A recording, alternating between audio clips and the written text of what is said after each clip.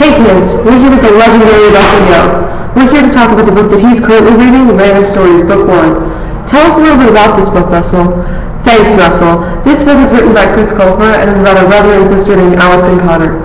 Their grandmother gives them a fairy tale book that turns out to be magical. They both end up being transported into the fairy tale world and have to complete a spell before it's too late and they get stuck there forever.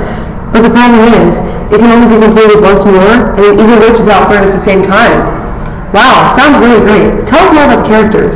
Well, Alex is super into reading and loves being in the fairy tale world, and Connor just wants to go home and play video games. Heh. Do you like Chris's writing style? Yeah, I think at some points it seems a little simple, but it's a really great concept, and he's great at writing adventure/fantasy books like this. Tell us about the environment of the Land of Stories. Well, in the fantasy world, where there are all of the magic figures we were introduced to as children through fairy tales, animals can talk, and there are people like Jack and the Beanstalk and Cinderella. Why do you think one might enjoy this book?